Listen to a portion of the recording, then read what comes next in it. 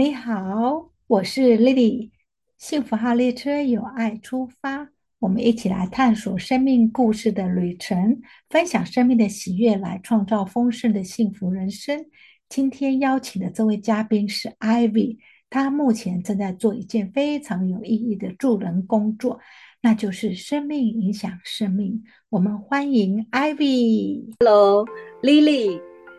各位听众大家好。Ivy，欢迎你来接受我的访。Ivy，可以跟我们听众介绍一下你自己吗？好的，我是20多年前移民纽西兰的。那当然，纽西兰的生活呢，真的是好山好水。那因为刚开始来，英文也不是很好，所以也去学校进修英文。那在应该说8、9年前吧，我妈妈来到纽西兰玩。那有一次我看到她的背景，觉得她日渐老去，那我就觉得说我应该要有机会回去台湾照顾她。这是在8年前的时候，我有这样的动机。那6年前的时候呢，我就回去台湾。那这个过程里面呢，除了照顾妈妈以外，我也拿到一个学位。我觉得生命的改变是妈妈给我的，从照顾里面我有很深的体会，才会因而去不断的去进修跟学习。小学的时候有一个课文叫做南丁格尔，我不知道你还记得吗？可是那个南丁格尔那一篇课文影响我很深，因为我觉得哇，怎么世界上有一个人可以这么的牺牲奉献，不怕死，然后到前线呢去服务，去帮助那些士兵。我就觉得他怎么有燃烧自己照亮别人的那一种胸怀。之后呢，他就成为我的典范哦。你看那时候才国小，你从小国小就种了这个种子，对，这个使命的种子，你因为这个人影响到你了，那你只是这个种子种下去，但是还没发芽嘛。那等你大了之后，又看到妈妈的这个背影，你觉得是时候你可以付出些什么，是不是这样的意思呢？当然，这个种子我在哪个时候发芽？我在填志愿的时候，我是填护理。因为你看，为什么你要读护理科？对，所以真的是很 amazing 哦。就像 Lily 说的，生命影响生命啊。我觉得就是南丁格尔的生命影响到我。虽然我那么小，可是我长大以后，我的填的志愿我是学护理的，我是护理背景出身的。在从事护理的工作里面，其实也有蛮深的体会。我秉着南丁格尔的精神去照顾我的病人，病人当时也教会我很多的事情。我知道生命是脆弱的，就如 Lily 所说的，我很爱自己，我很享受生命，这些都是病人在教会我的。因为我觉得生命是很脆弱的，一瞬间你可能这个生命就消失了，就陨落了。那身为人，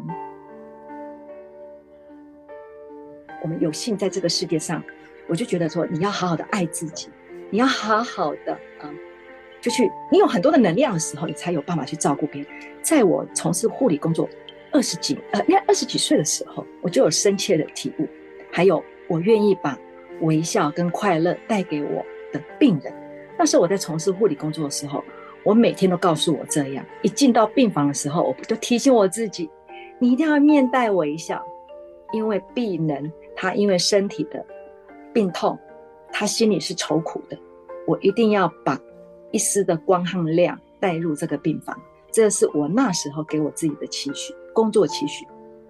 Ivy 真的好感动各位听众听到这里就觉得说，哇 Ivy 是一个非常甜美，确实我们每次大家聚在一起Ivy 就会带给我们很多的欢乐，然后微笑，然后很正能量，就觉得说哇，在他身上很少看他有在抱怨然后讲一些负面能量原来虽然我们现在说是闺蜜但是好像还没有真实的了解你这个背景，你的动机，为什么你今天会有这样的一个这么的温柔，然后这么的有个开朗的个性，原来这个是有原因的那你也是有你的使命在，我觉得挺感人的。对，因为后来就是因为有很多的种种的因素嘛，那所以我就在护理工作就没有办法再持续下去。可是呢，助人的热情跟热忱不减，然后就是在6年多前呢，我就决定我要回台湾照顾妈妈。可是因为我之前是学护理的，那我觉得在照顾妈妈里面，我觉得应该要有另外一面在充实自己，你才有更多的就是一些照顾的一些技巧，跟对一个妈妈面临病痛的时候她的心理的转变，我应该要如何去看护她，除了身体以外还有心灵的部分。所以那时候我有去一个神学院就是上就是去学习就是辅导的技巧。我差不多学习了2-3年，我修了60几个学分。这个过程里面就开启了我当初想要从事护理工作，想要去帮助别人的那个种子又再度燃烧了。没错。Ivy 我也很好奇，就是说其实对你来说，你本来就有一个护理背景的工作的一些素养就有了嘛哈，所以对你在后来进修这个是不是有很大的帮助？然后这一些因为我觉得你很棒的一点是说，你为了照顾妈妈，一般我们就会说我就照顾妈妈嘛，那就是她的生活起居啊，但是你会想到一个更深入，说你需要有一个更专业的领域知识去怎么样去帮助妈妈去解忧，然后帮助妈妈在行动上怎么去实质上的去辅助她。其实那时候我们觉得你好辛苦，因为2头跑嘛，有时候你台湾的家也要照顾，要回去照顾妈妈。那今天听到 Ivy 真的这样的分享才了解，原来你后面的这个用心哈，真的是有很大的一个宏愿助人，你想要帮助更多老年人走出那个困境，那你也做到了。所以你像这样的助人工作，我们要怎么去创造？我相信听众一定有很多不能理解，因为一般人觉得我就是这样照顾，那你为什么会选择你真的为了这样再去进修的6年？因为在跟妈妈的相处里面，我觉得我所认识的妈妈跟以前不太一样。因为我以前的我所我感受到的妈妈是一个很充满爱，很温暖。可是我觉得我的妈妈呢，到老年以后会有很多的愤怒，然后呢，就像有些时候就是套句现在说的，她会对我情绪勒索。这时候我就开始在想一件事情，她到底怎么了？她发生了什么事情？然后呢，我就想要多理解、多了解老人的心理变化，还有一般人的心理的感觉。所以呢，我就去念书了嘛，哈。那我刚刚有提到说，我有去就修了60几个的辅导的学分。那这个学分呢，对我而言呢，是滋养我，等于说开启了另外一扇窗。虽然我很有爱心，想要多去帮助别人，可是我觉得在有爱心的前提之下，你应该要有更多的学识涵养，你才知道到底人是什么，人到底发生了什么事情，我才可以借力使力，用正确的方法去帮助我生活周遭的朋友，甚至是我自己的妈妈。我不会用一个一般人的世俗去 judge 我妈妈，妈妈怎么可以这样对我？当我学习以后，我知道妈妈的情绪她没有的出口，妈妈对于老这件事情是没有办法接受，妈妈对于老这件事情她有很大的失落，妈妈很大的无力感，这种种是她之前在年轻的时候她没有发生过的。所以到她的老的时候，她的人生就是我感觉就是我们走到老的时候，如果对自己的生命没有做一个很好的统整的时候，他真的面临到老的时候，他是没有办法接受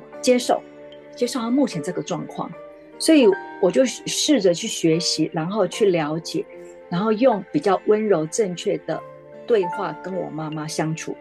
这样子我妈妈才有办法放松，而不再是一种跟我是一种比较对立的方式来对我。所以我觉得学习对我而言是有一个很大的帮助。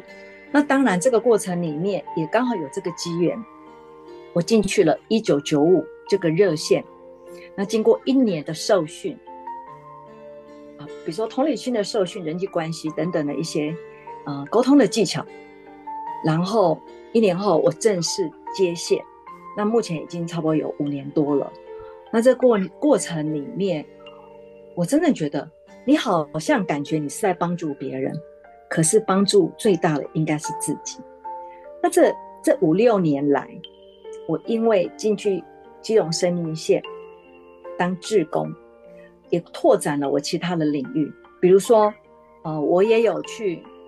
当一个自杀守门员的工作，就是告诉这些国中生，如果你生活周遭的同学或朋友有这种要自杀的讯息，你应该要如何帮助他。然后我也到国中去辅导陪伴自伤跟自残的孩子，那在陪伴的过程里面，让他慢慢走出他生命中的低谷跟阴霾。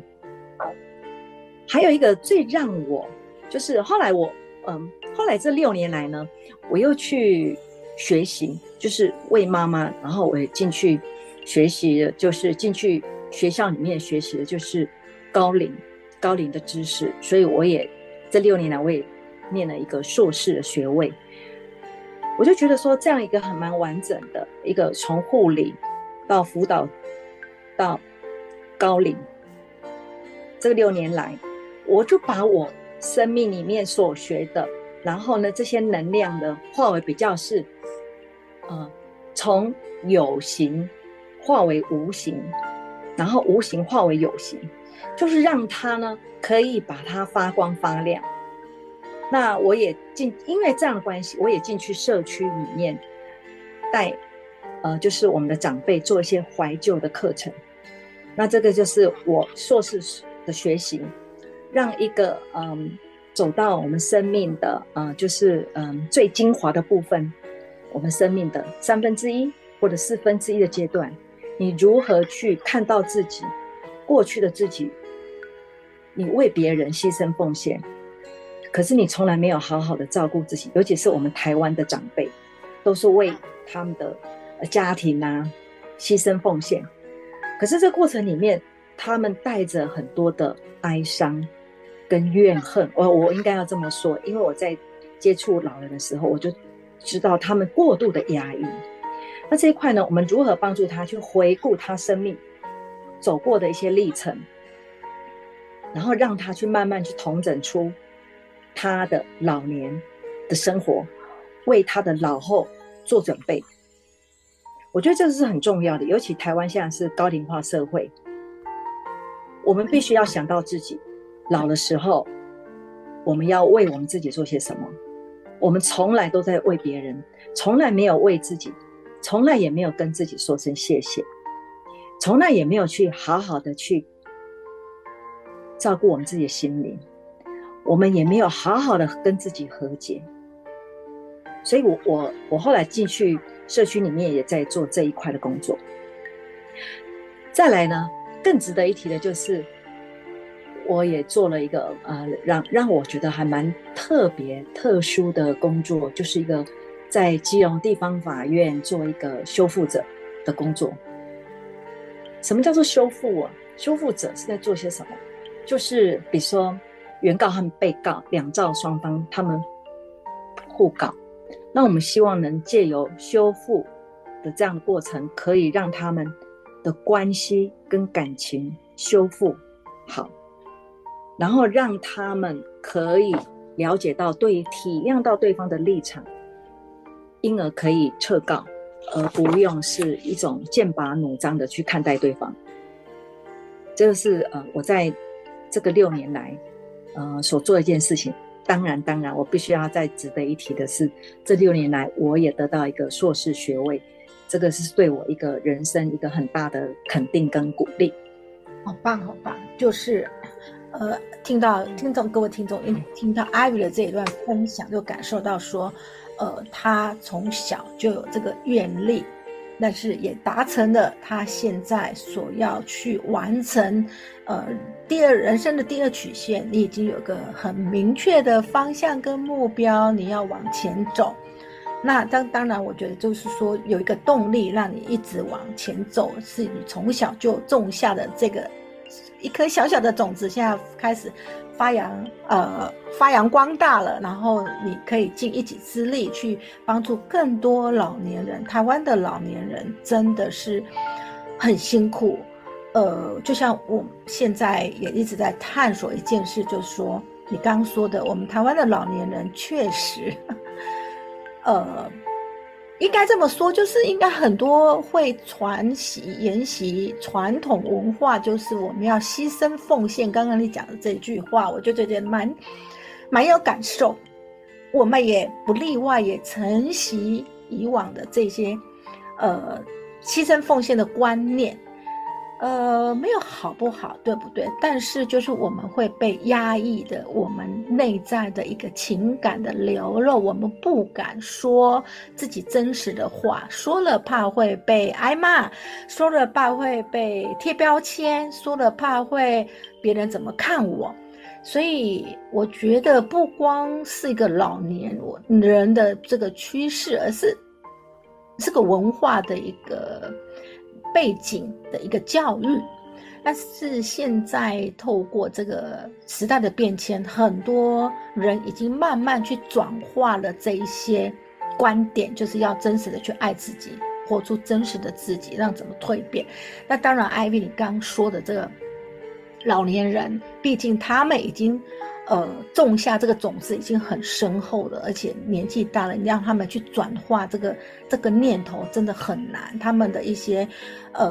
就是说以前的观点要他转化是不容易，但是 IVY 你很棒，你会愿意很有耐心的愿意去帮助很多人无法去转化，然后你用你的实际的行动去帮助这一些人去转化，让他带给他们快乐。我觉得最重要不是要去改变他们，而是你带给这些老年人的是什么？最重要就是快乐，跟他们后半段他们觉得原来我的生活也可以这样过得很快乐。是不是 IVY 你是这样做这样的一个很有意义，而且真的我们台湾很多老年人很需要像你这样很愿意，然后无为的去付出，让他们得到他们后半段很快乐的去走，然后无形中因为你而转化了他们的生命。你的过程里面会让他看到他自己的过往。对，然后呢，你知道有些长辈他对于他刚才丽丽提的他的牺牲奉献啊，其实他有些人我说有些长辈他其实是不开心的。当然，可是他不知道什么叫不开心，对，他只知道说他要很认命的做这件事情。IVY 我也很好奇，我觉得就像我刚好提到这个，我觉得真的很，就是说透过这个音频，或许我们自己我们说自己还有说有听众像我们的退休年龄的，其实就是他们很无助，他们想或许他们想改变，但是没有一个人还有方法让我们去转化，但是会一直压抑自己，说为什么他们牺牲奉献一辈子，那为什么可能身边的人还是孩子无法理解他们，然后因为他们就越不准越闷，然后就又把情绪发泄在外在。是有可能，就是说他其实他自己也不清楚他为什么有这么大的情绪，然后对身边的一些人事物，他的那一种反应会比别人还要大。其实他自己也不知道，可是他觉得好像是别人对不起我。你有没有发现？对，而且是别人不对啊，他怎么可以这样子对我呢？我已经对你很好了。你会发现有时候是这样。IVY 你记不记得有一句话也说的，之前你说我们要爱自己，我觉得可以用这句话来或许可以去看待这些不管是不是老年人，就是身上有一些怨言跟抱怨，怨天尤人，然后他觉得他的付出是应该得到回报，但是现实生活有时候是很残酷的，也不是说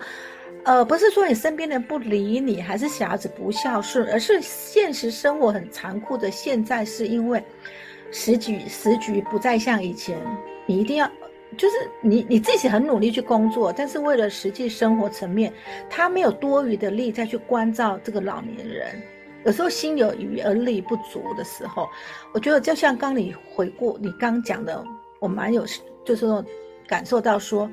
老年人就是因为他之前不懂得真实去爱自己，真实的做自己，他们委曲求全，他们忍受所有一切别人给他们的这些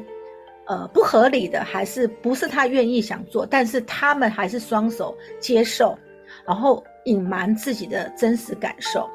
那最后就会造成很多的负面情绪啊，很多的反弹啊。我觉得会不会也是因为这也是其中之一，不懂得真实的去表达自己的感受跟爱自己。我同意 Lily 说的，我觉得我们的长辈我们这一代的长辈，其实他们是很压抑，他们不懂，因为从小的教育里面没有所谓的情感教育，没错，所以他不知道怎么样表达，是不知道怎么样真实的表达。我们只是很怨天尤人，任劳任怨。对，应该是任劳任怨，对，没错，就这样一直做一直做。可是我认为现在有个好事情，就是说开始我们的有一些新的长辈，就是比较因为受了教育的普及化，那有些长辈呢，其实他们真正的已经开始要看重自己，然后也可以活出他自己的样貌，然后现在有句话，我们常常在报章杂志都会看到，儿孙自有儿孙福。没错，我有时候也会听到长辈们很正向、很乐观的觉得孩子的事情他们自己去负责，那我只要把我自己好好照顾好，那我呢就是要多参加呢很多的活动，因为在台湾有很多的，比如说社区的什么社区大学还有什么乐龄大学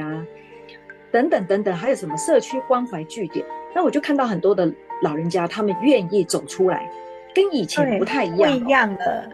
长辈他其实都他的寿命也增加了。那65岁目前在台湾的那个法定年纪是65岁，就是退休年纪。可是65岁以后呢，也慢慢的，其实这个时候是饱满的生命。他的65岁以后，其实他如果他的四肢、他的身体都很健康的，其实他是真的是一块宝。没错，他累积了他生命里面，因为他的生命故事会影响。如果他有在不断的学习，因为他们的人生故事是很精彩，因为他们经历过很多的曲折、挫折跟饱受。刚你说他们的所谓的牺牲奉献，我们以前会讲牺牲奉献的，但是我现在我觉得这个牺牲奉献听起来好有压力，然后好有压力，然后还有那一种精神上的一些感觉上是被压抑，所以我觉得这个牺牲奉献以后，我们是不是可以改成说，让自己活得更快乐，然后宽恕自己以前不懂的事情，也可以同时也去宽恕别人，这种爱的流动，我觉得宽恕就像应该是说一个爱的流动，而不是说牺牲奉献。我觉得这个名词我不知道，我会觉得或许以前就会用这种字眼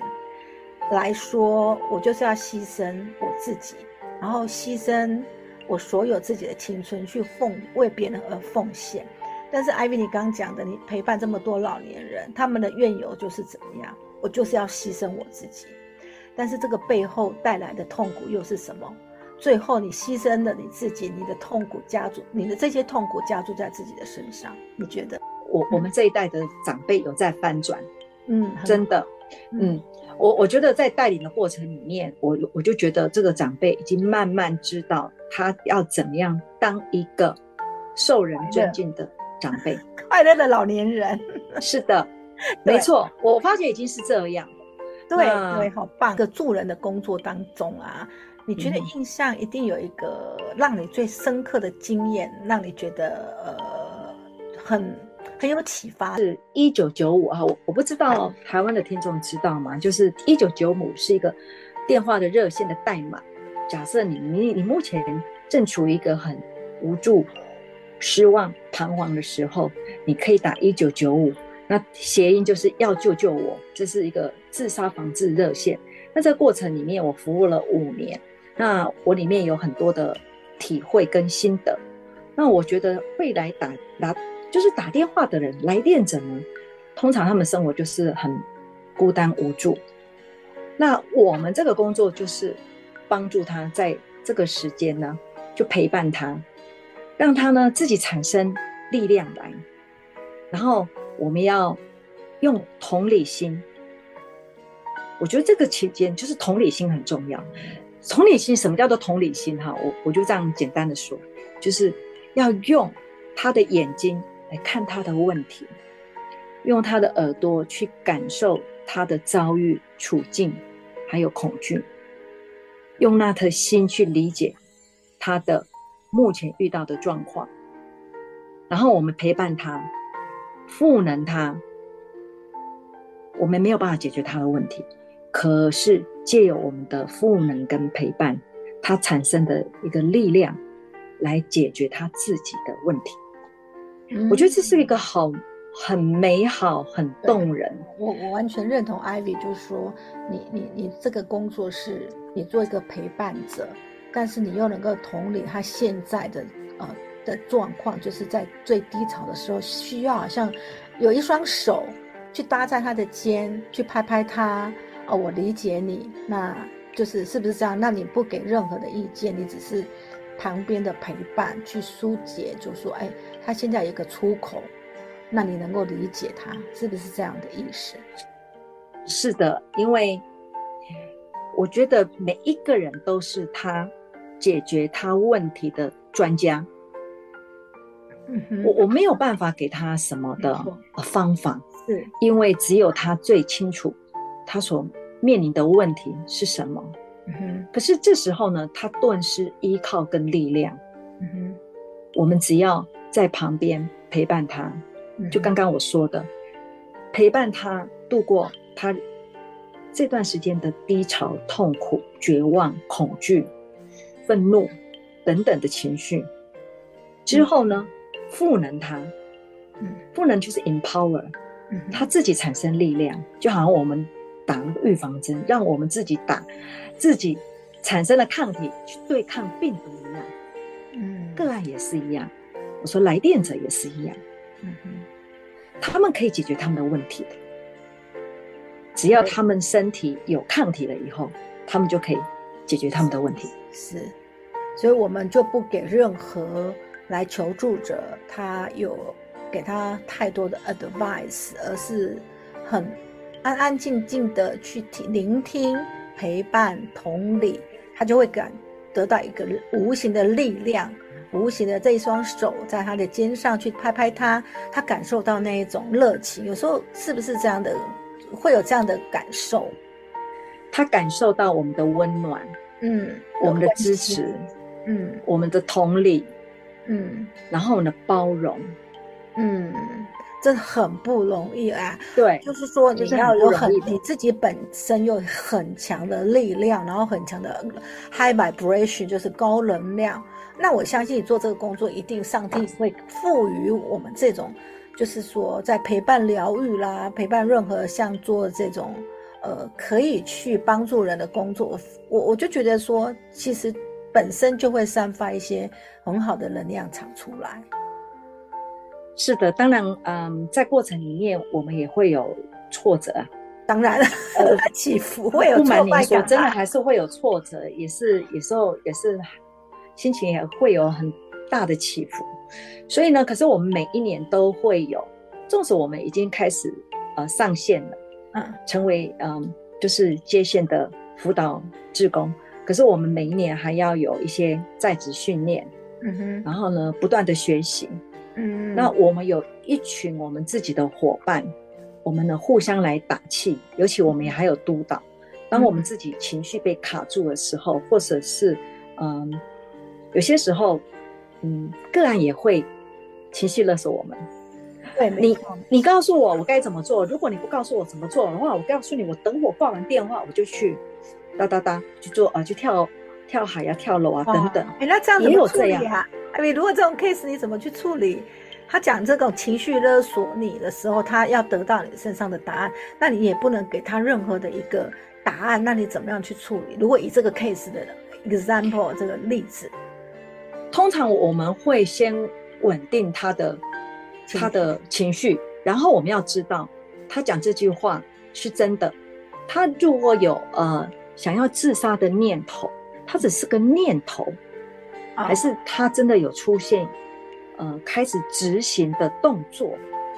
我们要去判断他在第几个阶段。如果他只是个念头而已，比如说他想要威胁我，他想要引起我对他的关注，这时候我们会通常先稳定他的情绪，我刚刚说了。第二个就是我们要让他多说一点，勒索你或者是这样子的要求你，我想一定有背后他的原因。对，你就让他多说，我们从里面抽丝剥茧，知道他什么地方卡住了。或者是你要不要先认同他，就是认同他所讲的，然后再去让他多说，去舒缓他的情绪，同理他，让他觉得说哦，你都好懂我，然后就是情绪慢慢疏解。通常我们就是一般打电话的人，他刚开始进来的时候，他就会有些时候，如果他真的是情绪他会很高亢因为他为什么会打电话来？即使是这时候，真的他情绪是非常的有波动的。那我的工作，我每次接任何一通电话的时候，我都告诉我自己，我要当一个最好的陪伴者。好棒！我都要告诉自己，先深呼吸一口气，告诉我自己，我当一个最好的陪伴者，然后再接着这个电话，我的情绪要稳定。没错。所以说，一个助人，如果Lily问我说助人需要什么特质，我觉得第一个也要有稳定的情绪。没错，你要有很稳定，你没有稳定的情绪，你也很容易被波动，被带着走了。是的，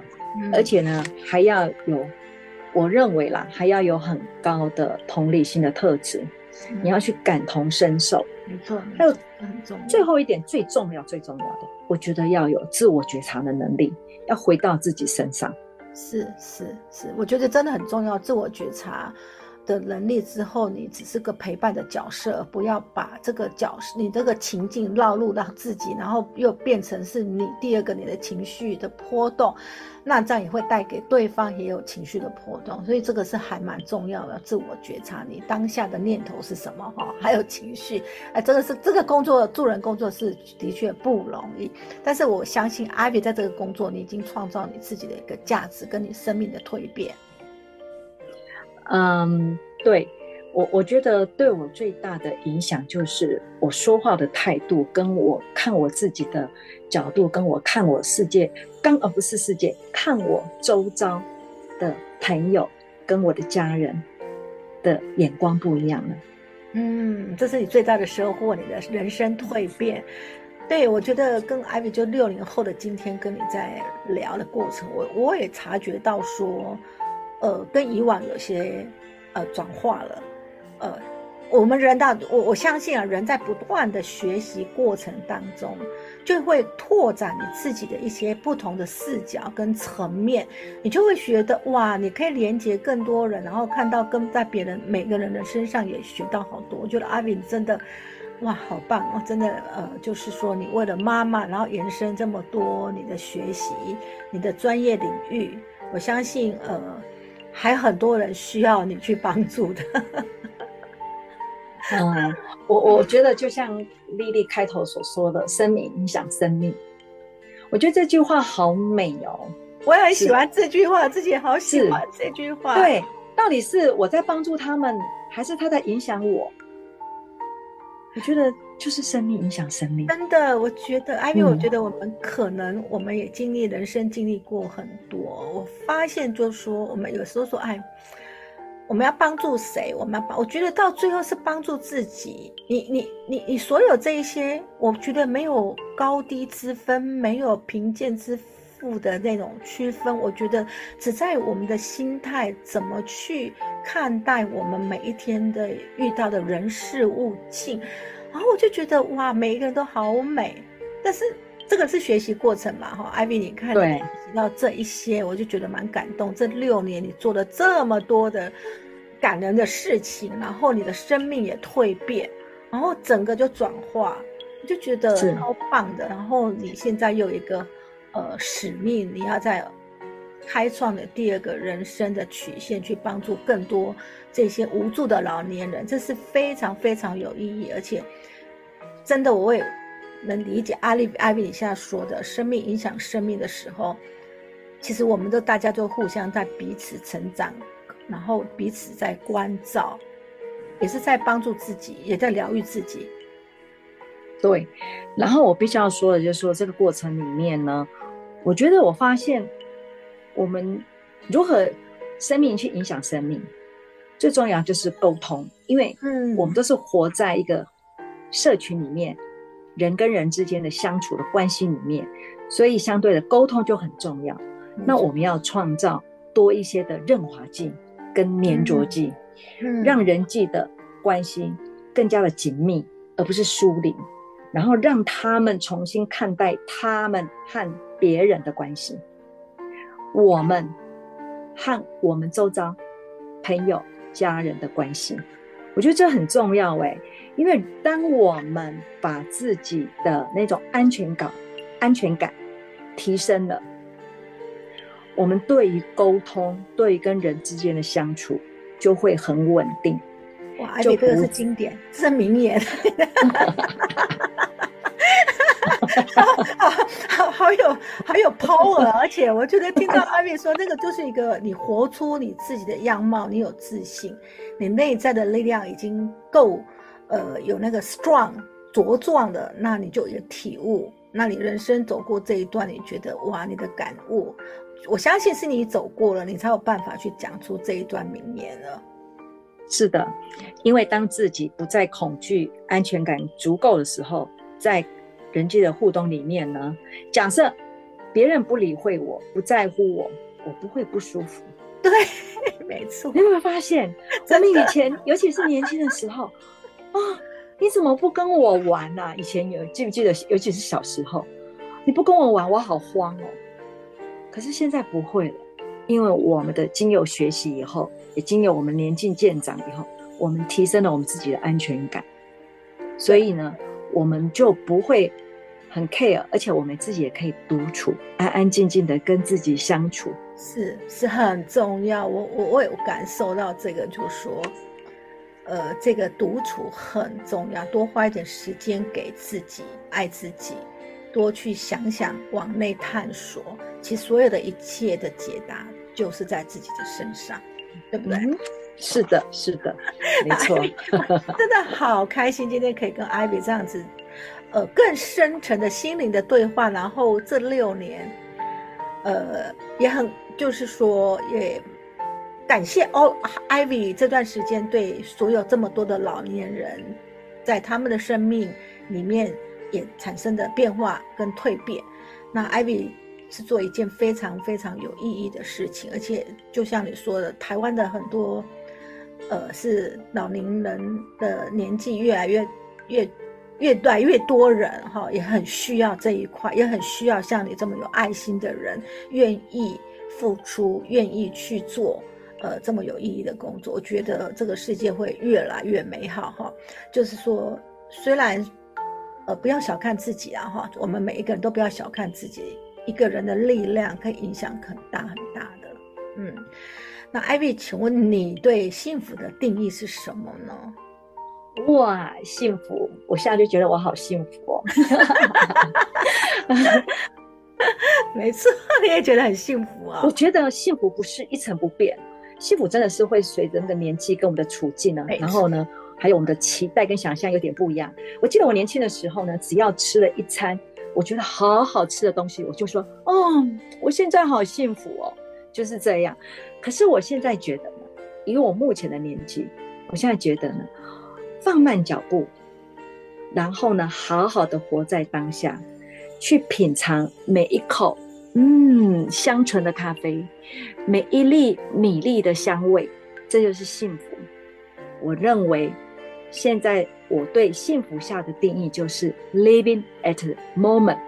非常感谢 Ivy 今天精彩的分享，希望透过 Ivy 的分享，我们要懂得爱自己，也要关心别人，能够传递爱的力量。只要我们愿意付出关心和同理心，我们都能成为他人的力量，一起创造更美好的世界。如果你喜欢我们的分享，觉得有收获或激励人心，期待你转发分享给你的朋友。也请你在我们的 Podcast 打信留言，非常期待你在